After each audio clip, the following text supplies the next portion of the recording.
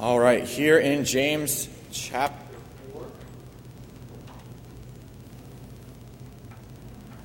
we are going to look at this morning a glorious drawing. Now, how many of you would raise your hand this morning and say you are good at drawing pictures or something like that? Some of you would say, yeah, maybe a little bit. I am not one of those who are great at drawing, but many times when we hear the word to draw or drawing, we're thinking of something like that, right? You're taking a pencil and you're drawing a picture.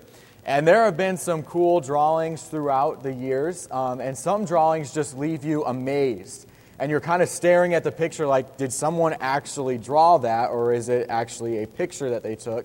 And some drawings are really that well done. But that is one of the ways we look at the word drawing, but really the root of the word drawing is the word draw. And if you were to look in the dictionary, the definition that you would find for the word draw or to draw is to cause movement towards something. And that's what James is talking about in chapter 4 when he says, draw nigh to God. This is something that in our Christian walk should be a daily occurrence, shouldn't it?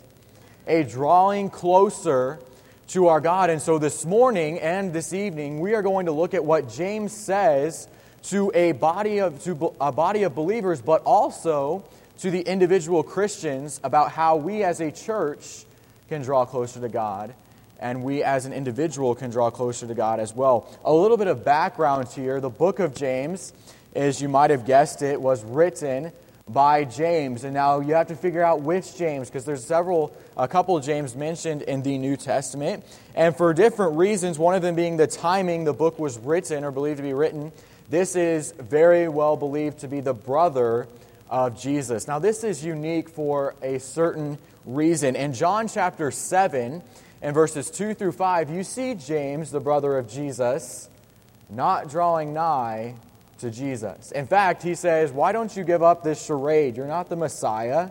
And he doesn't believe. He is Christ's earthly brother, the brother right below Jesus.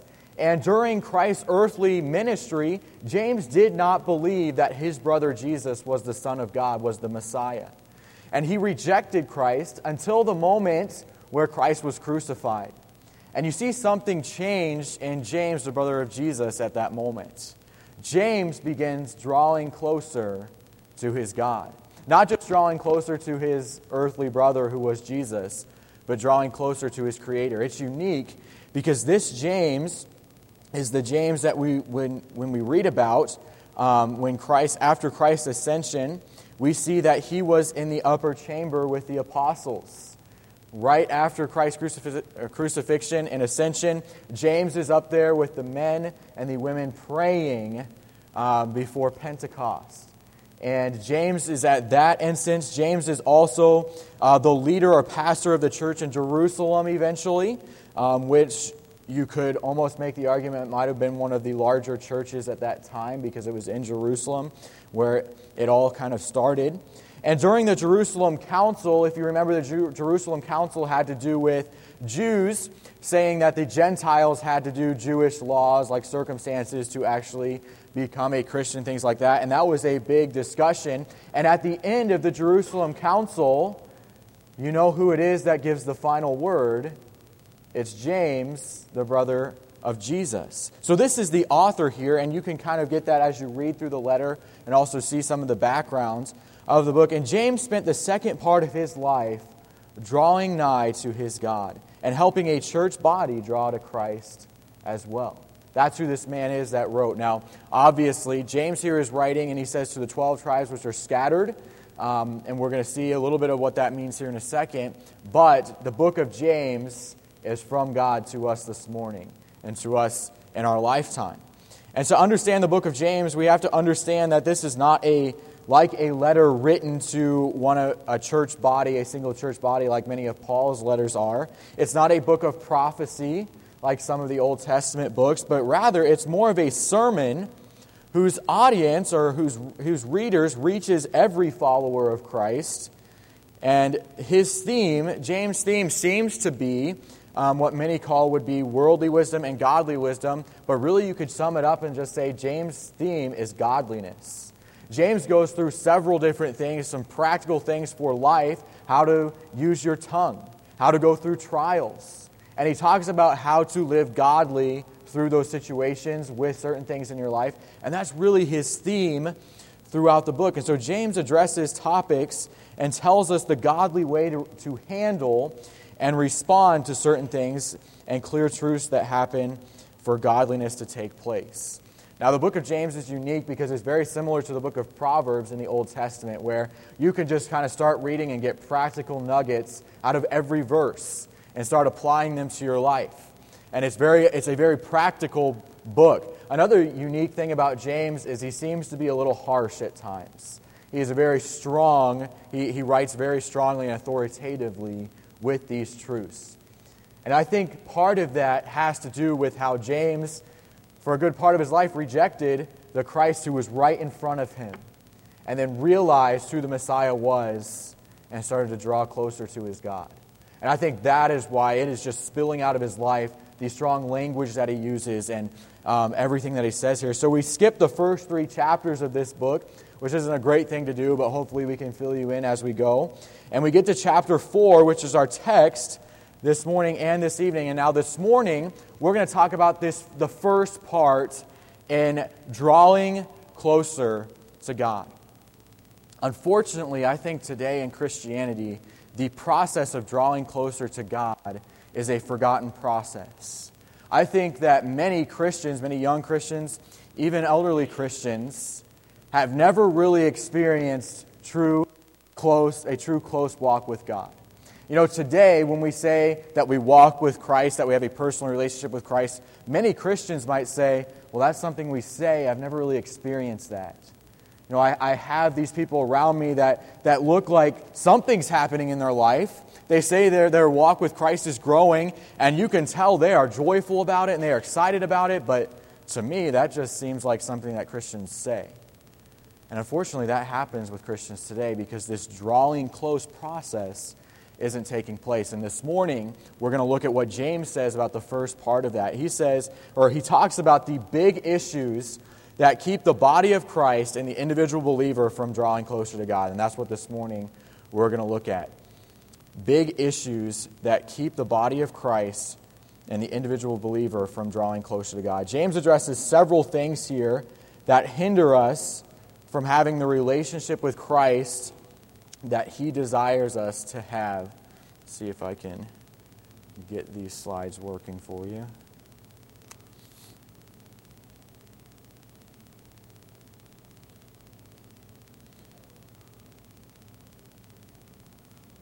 All right. Well, we'll see if those get working here eventually. The first thing that James addresses here is in verse 1.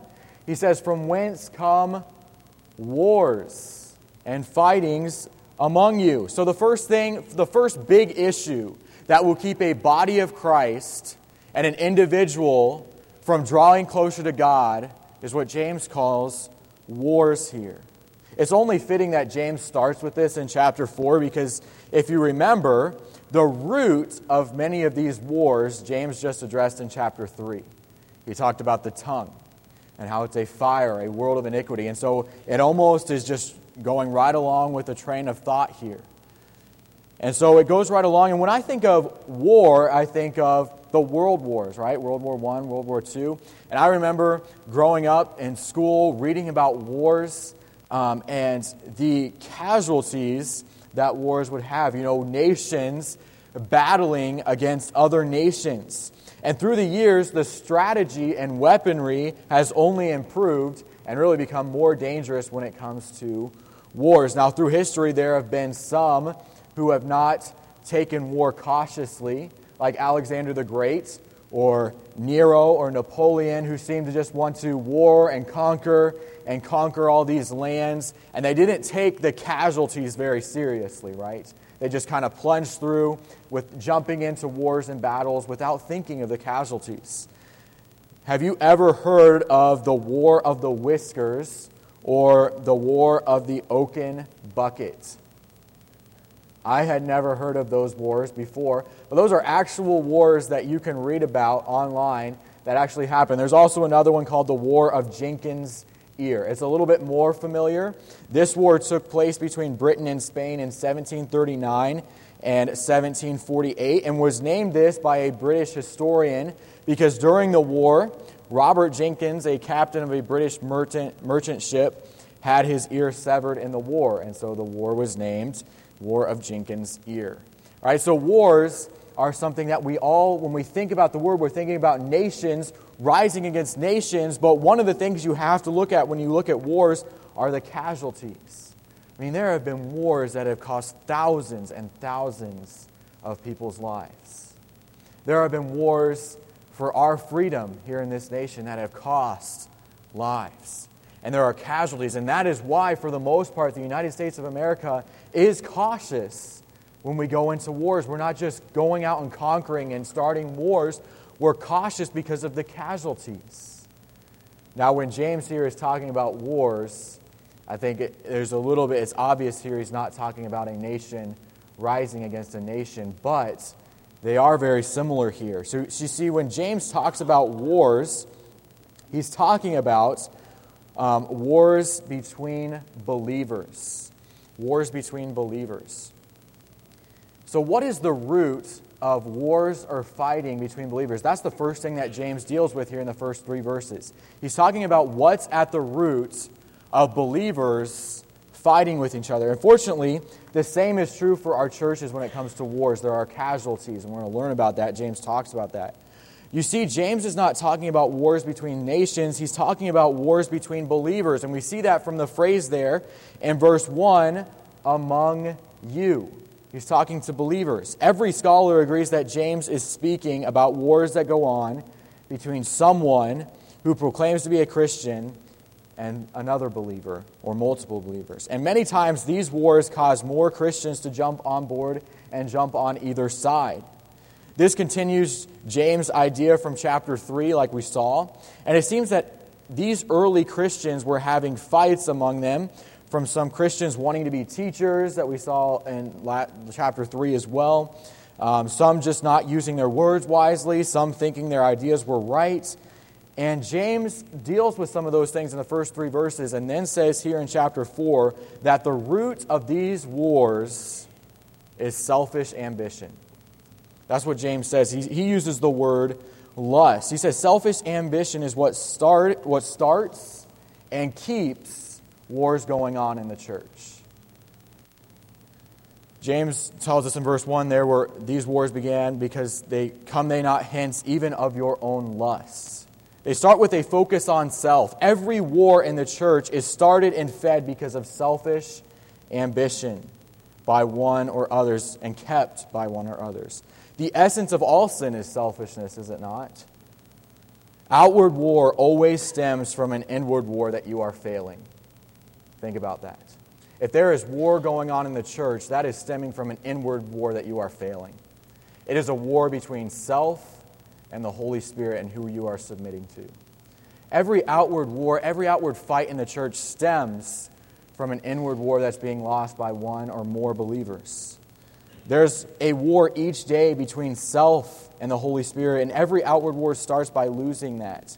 The Greek word here for lust is eidonon, which means your pleasures, your passions, or desires to satisfy self. So when James is saying here that the root of these wars and fightings is lust, he's saying it's selfishness. It's your own desires, your own passions, your own pleasures, satisfying your own self. That is where they stem from. And we're going to learn that not only are wars stemmed from that, but that is the essence of sin as well as serving self. So let me encourage and challenge you today.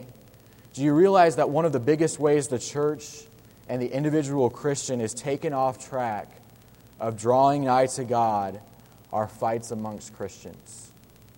All throughout the United States, all throughout the world today, churches just like Eagle Heights Baptist Church, the process of drawing closer to God is stalled and many times reversed because of wars and fights in the church. And I know that I am a younger adult this morning, but as I've lived my life as a child, as a teenager, as a college student, as a young adult, I've seen this in multiple different churches. I've been a part of those churches and seen Christians warring against other Christians. This is very real today, and they come in different forms as well, don't they? They come through sarcasm, they come through gossip, petty differences, fleshly reactions instead of spirit reactions. It's the parents who make a negative comment about another parent's child. It's the family who vocally shows a disgust and disinterest in the leadership's decisions. It's the reading between the lines of texts or conversations amongst believers. And it all starts from selfishness. You know, most of the fights and wars in the church are usually a misunderstanding from reading between the lines. But it happens today, and it's real today. And let me challenge and warn Eagle Heights Baptist Church that nothing will get in the way of drawing closer to our God as a body of believers more than fighting with each other about petty differences and selfish ambition. So let me encourage you today to not be a part of that. I'd like to challenge Eagle Heights to beware of these things because James is about to talk about the effects that these types of wars can have. And they're very real and they're very somber and solemn. But one of the effects is it stems this process, or it stalls this process of growing closer to God.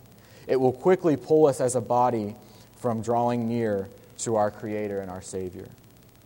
So that is what is at the root of every war, all right? Every outward war starts by losing the inward war of submitting to human flesh or submitting to the Holy Spirit. So what are the effects of this war? James goes on to talk about this, and he uses a word that's really harsh. This is where I was talking about James is kind of harsh in his language here. He says the word kill. Ye war, ye fight, ye kill. Well, what is James talking about here? Scholars have really tried to wrap their mind around this. Some scholars would say that James is actually talking about the few believers in history that have taken it that far and actually killed another person. That is very rare. And when that happened in history, you would have to ask the question, was there really a regenerated spirit in the first place? But some scholars would say, he's covering that as well with that harsh language, which I guess he is. It starts with that, and it could escalate to that for sure. Other scholars believe that the word kill really should be better translated envy, or that hatred in your heart, that Jesus says when you have hatred in your heart, it's like you murdered them already. It's that hatred towards another believer that anytime they succeed, it makes me angry. Anytime they get called upon to make a decision, or anytime they have some leeway in the church, whatever it might be, it makes you angry. And I definitely think that's a part of it as well. That spirit is definitely what James covers here. But I think by James using the Greek word phonete, he covers a lot more than that as well. You see, these are types of fights that for centuries have been killing churches and individuals' spiritual lives. You see, these wars and fights in churches do several different things to believers. And so the answer here, James is saying, is murder, or we're going to say spiritual murder. When we bring strife into the church, some churchgoers will see that and become so bittered by that they will eventually call that hypocrisy, and they will never don the doors of a church building again. If you don't think that's true, I could probably name about 5 people that I'm related to that's true. Because of fights in the church that they were not even a part of. But it was so disgusting to them that they say, all churches are full of hypocrites, and I am not going to don the doors of a church building again. I think that's part of what James is talking about here. These wars and fightings can cause that. Let it never be named among us that we are a part of a type of war like that, whether it's through gossip, sarcasm, strife, that would cause another believer to not don the doors of church again. I think James covers that pretty clearly. That then spills over into their families. And I could name you instances with that as well. It doesn't just occur with that one believer that saw the fight and now is out of church. Well, now they're not even bringing up their children in church anymore. And do you see why James uses this language so harshly? Because these wars and fightings, they are killing spiritual progress. They are taking families out of church. They are causing children to be raised up in families where the parents hate church because of the hypocrisy and the warring and the fighting in them. It happens today and it's real. That's part of the killing that James is talking about. When people decide to gossip about or fight with someone, it could cause their response to be to leave. And not only does it have casualties outside of those who are fighting, but many times you see a party that's in the fight or in the war themselves leave the church. Finally, you have to realize that for centuries, this type of fighting has murdered souls. Pastor Joe, what do you mean by that? That's kind of an interesting way to put it. This is the type of wars that have kept people from accepting Christ as their Lord and Savior. Guys, let it never be named among us that we are the cause of spiritual murder. That's what James is saying here. These wars and these fightings, believers, bodies of believers, look what it's doing. It's causing families to never come back to church, to forsake their God. And it's causing those who need Christ the most to look at Christianity and look at the name of Christ and put hypocrisy with it. And without even donning the doors of church, now they're automatically putting up a wall to the gospel. You don't think that for centuries people have died without Christ because of church wars and fightings. It's a serious thing. And I want to challenge Eagle Heights Baptist Church that this not be named among us. If we want to grow closer to our God, we need to get rid of wars and fightings, gossip, strife, petty differences. There are casualties when it comes to war in the church. We need to be very careful about that. That is why God says in Psalms 133 verse 1, "Behold how good and how pleasant it is for brethren to dwell together in unity." Unity for the sake of the gospel. You know, there are many things that the church should be striving for and many goals, and the gospel is definitely one of them. But the glory of God is also one of them, and drawing closer to God should be one of them. And as a body of believers, we should want to have the desire to be drawing closer to God. If we are going to draw closer to God corporately and individually, we have to stop the wars and fightings. We're kind of focusing on corporately in this aspect, but it affects individually as well. You don't think when you're involved in a war and fighting that it's not going to halt that drawing closer to God process? James is saying here, he's starting the chapter with saying the biggest issues that are keeping the bodies of Christ and individual believers away from drawing closer to God. And James says one of them here is wars in the church that he knew of and heard of.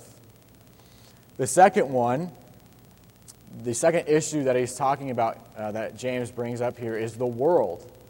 The world. This is a big one as well. Nothing will stop the process of drawing closer to God as much as the influence of the world will. And we're going to see why here in a second, because the origins are completely opposite. I mean, everything that originates from the world, and we're going to define that word world here in a second, because you have to define the word world, or your standards are going to be all over the place when it comes to verses like, do not be conformed to the world, and love not the world, and have not friendship with the world. And so we're going to find that in a second, but everything that originates from the world originates from the same root as those wars as well. Selfishness, lust. That's what the world uses to come up with what they that originates with them. And now, when we talk about the word world, what it is not, all right, are things like a car or a specific foreign language or English, all right? Obviously, those are not things that James is saying here are the big issues keeping believers and churches away from drawing closer to God. He's talking about a worldly influence. Before we define that, I want you to see here in verse 4 how James says this. He's very strong yet again. Spiritual adultery. You see the word adulterers and adulteresses there. The word is frequently used towards those who are faithless towards God and given to idols in the Bible. All right, Jesus used it in that kind of term as well. You see that in the start of verse 4 there. So adultery, those who are faithless towards God and given to idols, but also the one we probably are very well known with, are those who have broken their marriage vows, right? That's what an adulterer or adulteress would be. Someone who has broken their marriage vows. Did you know that there are men inside of fundamental Baptist churches, circles, who have been caught, some even arrested in the past, who were married and caught with prostitutes? It just happened in South Carolina almost a month ago. A music pastor and a Baptist college graduate. Did you know that there are women in the church breaking marriage vows and letting men see what only their husbands should see? There are men and women having sexual relationships outside of marriage, and there are true stories of a spouse who out of nowhere leaves his or her marriage partner for another man or woman. And unfortunately, the day and age in which we live in, some even the same sex. It happens in churches. And it's easy for us today to scold and look down on that and say, how filthy and heartbreaking. I feel for the party that was left out to dry in that. And yet that's the language that God uses for someone that is letting the world just infiltrate their life. These are the words used for Christ followers who continually invite the world in. How convicting. God looks at it as if you have broken a sacred vow. James says in verse 4, Ye adulterers and adulteresses, know ye not that the friendship of the world is enmity with God? Whosoever therefore will be a friend of the world is the enemy of God. Christian, the world system is the enemy of God. And it's like being a traitor in war.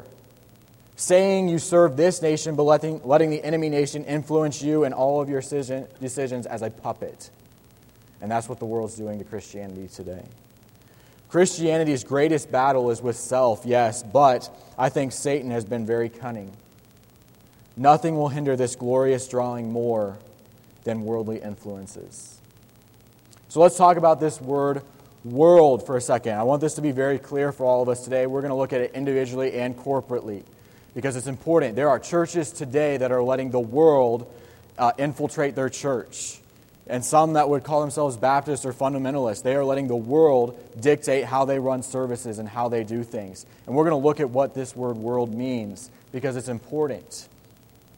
So as we look at this, you have to define this word because it will be what you base your standards on as a church, all right, or as an individual as well.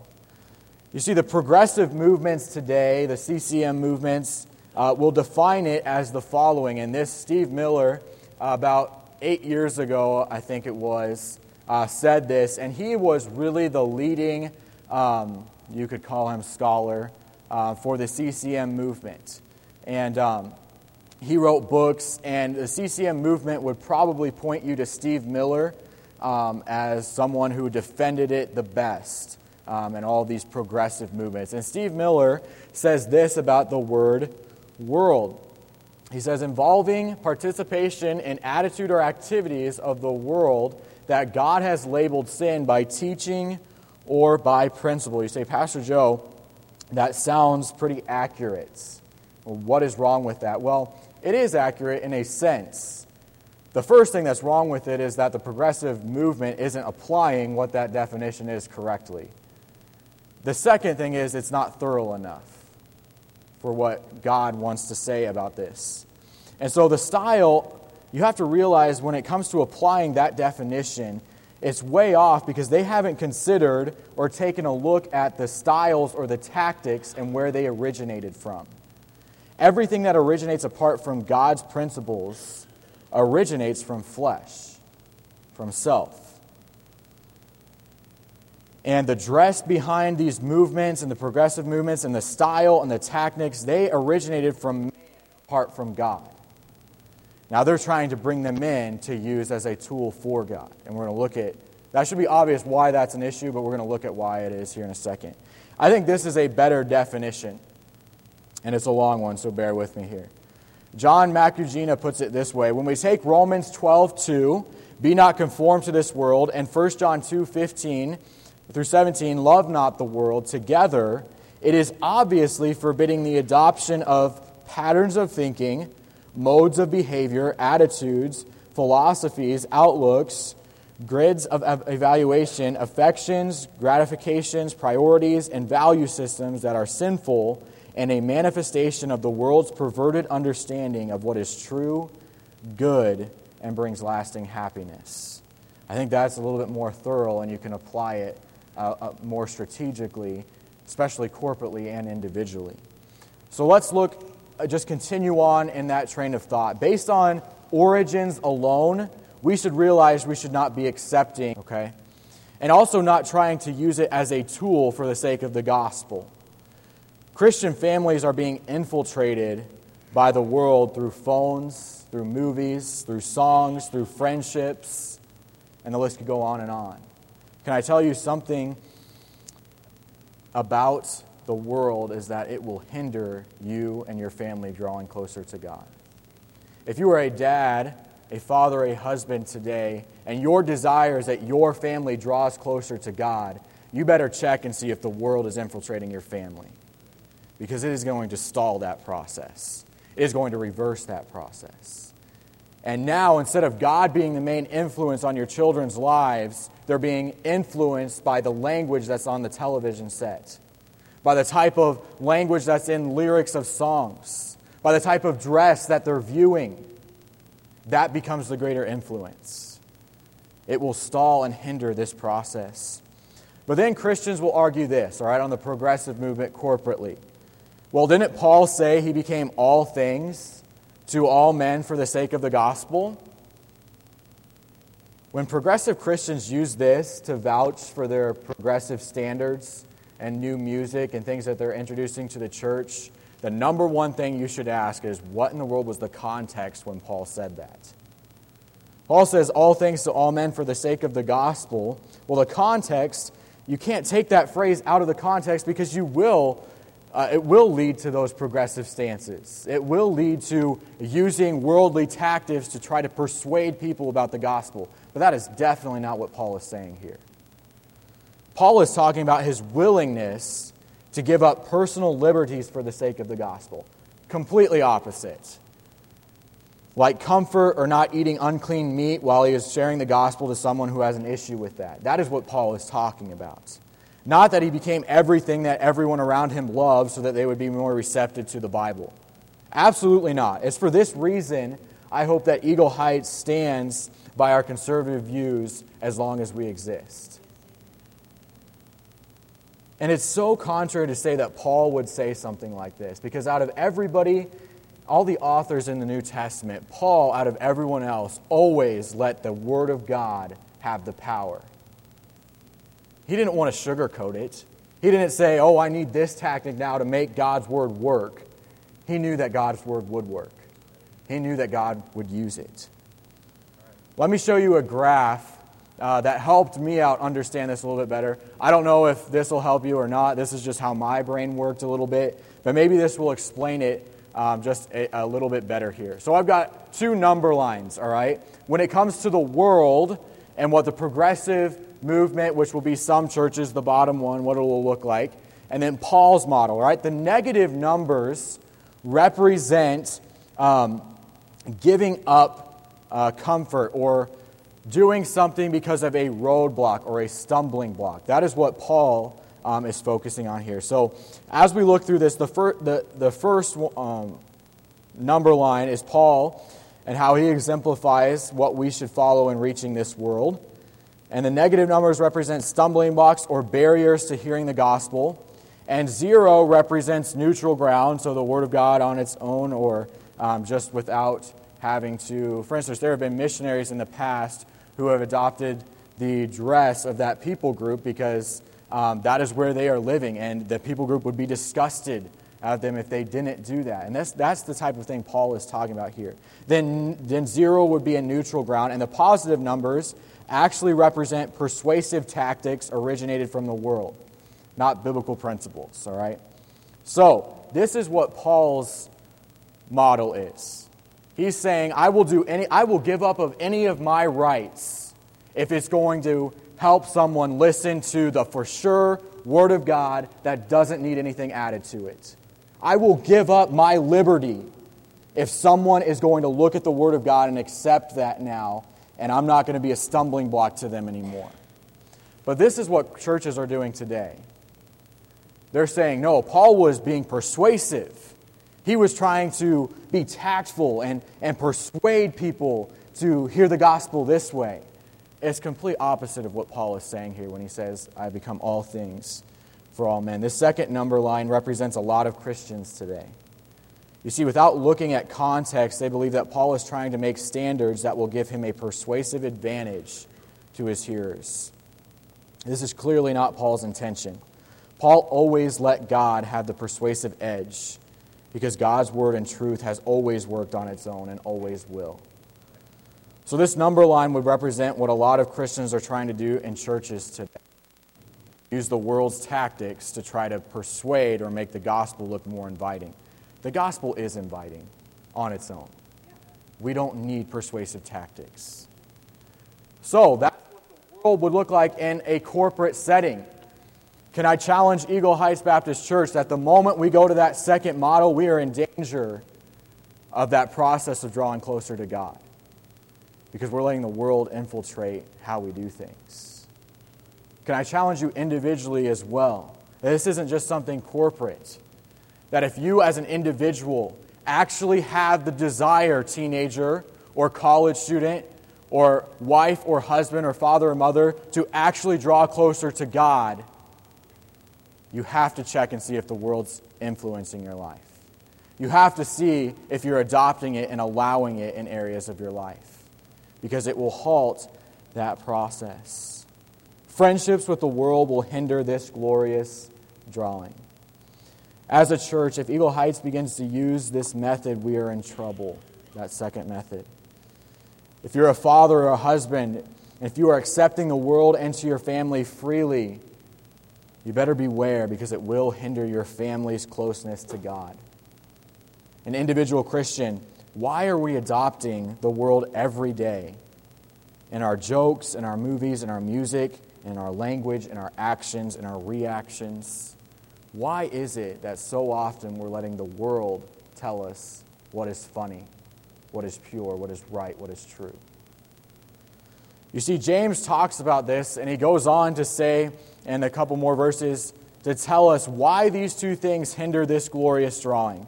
And it's clear in verse 6. So why are wars and the world something that hinders us drawing closer to God? Verse 6, God resisteth the proud. What was the root of wars and fightings? Self, pride. What is the root of a Christian individual that isn't willing to give up worldly influences?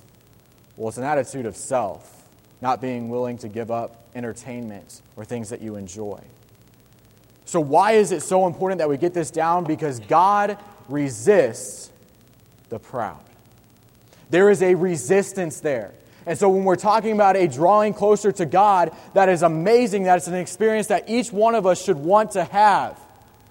The biggest thing that will get in the way of that is yourself, is pride.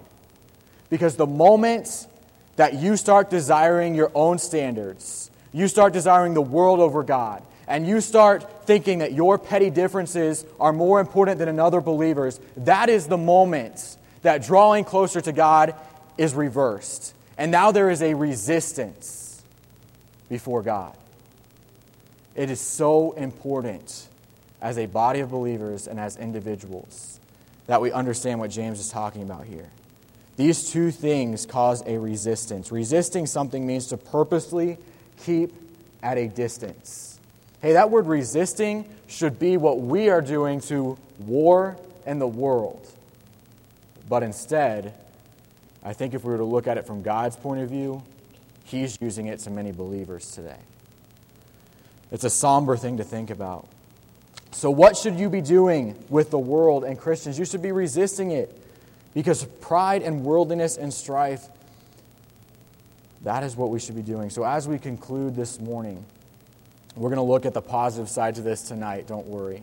There's more to this drawing closer to God. And once you get rid of some things, you got to replace some things as well.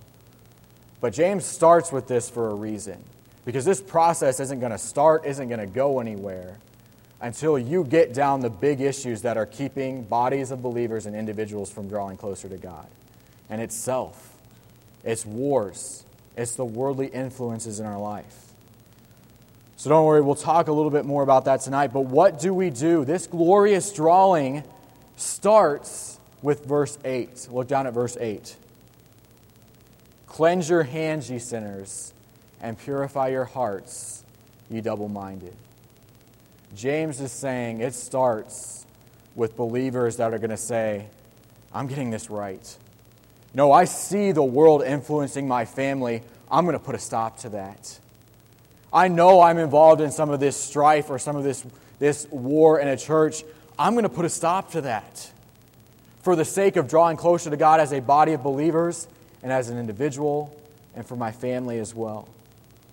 Some Christians in here today, a personal walk with Christ seems foreign to you. And when people talk about how glorious it is, it seems fake. Let me tell you something, it's real. And when you experience it, you will be overwhelmed. That is what drawing close to God will do. But can I challenge you?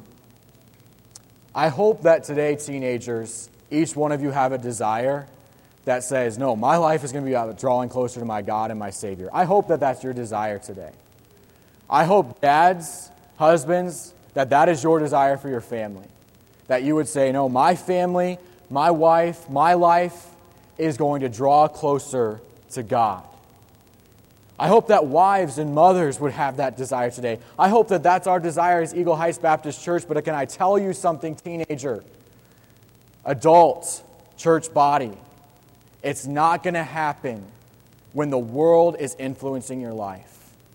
Teenager, if you are serious about drawing closer to God, you're going to be serious about making some decisions to get the world out of your life. Get the world out of your movies, out of your songs, out of the things that you associate with. Dads, fathers, husbands, the same is true for you. If you are serious about drawing closer to God, James says you better be serious about cleansing these things out of your life. Because God's attitude towards it is resistance. It's not a drawing closer to Him. In Eagle Heights, that needs to be our heart as well. If this exists at any area of our life, in our area in the future in our lives as a church body, we need to seriously take to prayer what we are doing. Let's experience together as a body of believers and as an individual a close walk with God that He uses and that He works through and answers prayer clearly, and He clearly leads us with. Will you commit to do that with me this morning? Drawing closer to God. Before we get to that drawing process, we have to get rid of the resisting process. There are some big issues today in Christianity that are keeping the body of Christ and individual believers from drawing closer to God. What is it this morning that we need to get right? What is it this morning that we need to let go of for the sake of drawing closer to our God? I can tell you that if you start making those decisions, instead of a close walk with Christ being something that sounds fake and distant from you, you're going to start to experience it personally. And it's going to be an amazing experience. But you have to start with this resisting process. So what areas this morning can God use in your life to make commitments to, so that when we leave here today, as we go into this week, we're starting the process of drawing closer to God? I hope that this morning, each and every one of us aren't content with where we are at in our walk with Christ. I hope that we realize it's a daily thing that we should be pursuing. Let's pray.